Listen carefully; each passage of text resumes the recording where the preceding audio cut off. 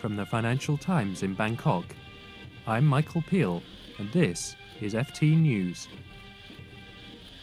President Barack Obama swept through Vietnam this week on a charm offensive whose targets ranged from top Communist Party chiefs to the young people who make up the bulk of the Southeast Asian country's 90 million population. But hard calculation was at the heart of this visit, most obviously in the president's decision to end a 50-year-old arms embargo as part of an effort to boost Washington and Hanoi's common interest in checking China's territorial ambitions in the region's seas. And I can also announce that the United States is fully lifting the ban on the sale of military equipment to Vietnam that has been in place for some 50 years. As with all our defense partners, sales will need to still meet strict requirements, including those related to human rights. But this change will ensure that Vietnam has access to the equipment it needs to defend itself. Mr. Obama's announcement on the embargo was rich in symbolism. In the capital city where Ho Chi Minh and his allies once plotted the successful campaign to defeat the US-backed South Vietnamese regime in 1975. The thaw between Washington and Hanoi has been noted in Beijing, although Vietnam also won't want to antagonize China, which it needs for security and trade. The embargo decision drew criticism from human rights groups who said Vietnam's authorities had been rewarded even though they continued to stifle political debate and arrest dissenters.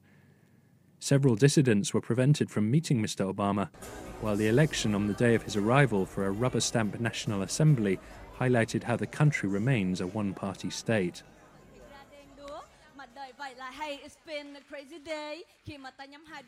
The president's visit switched to a more casual register in Ho Chi Minh City as he jammed with a Vietnamese rapper at a town hall meeting of young people.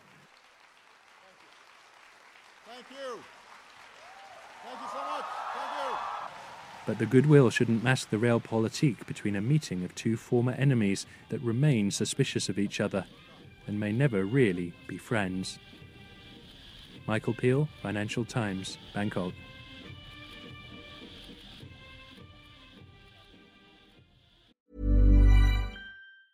Hi, I'm Daniel, founder of Pretty Litter. Did you know cats tend to hide symptoms of sickness and pain? I learned this the hard way after losing my cat, Gingy. So I created Pretty Litter, a health monitoring litter that helps detect early signs of illness by changing colors, saving you money and potentially your cat's life. Pretty Litter is veterinarian developed, and it's the easiest way to keep tabs on your fur baby's health right at home. Go to prettylitter.com and use code ACAST for 20% off your first order and a free cat toy. Terms and conditions apply. See site for details. Even when we're on a budget, we still deserve nice things. Quince is a place to scoop up stunning high-end goods for 50 to 80% less than similar brands. They have buttery soft cashmere sweaters starting at $50, luxurious Italian leather bags, and so much more. Plus, Quince only works with factories that use safe, ethical, and responsible manufacturing. Get the high-end goods you'll love without the high price tag with Quince. Go to quince.com/style for free shipping and 365-day returns.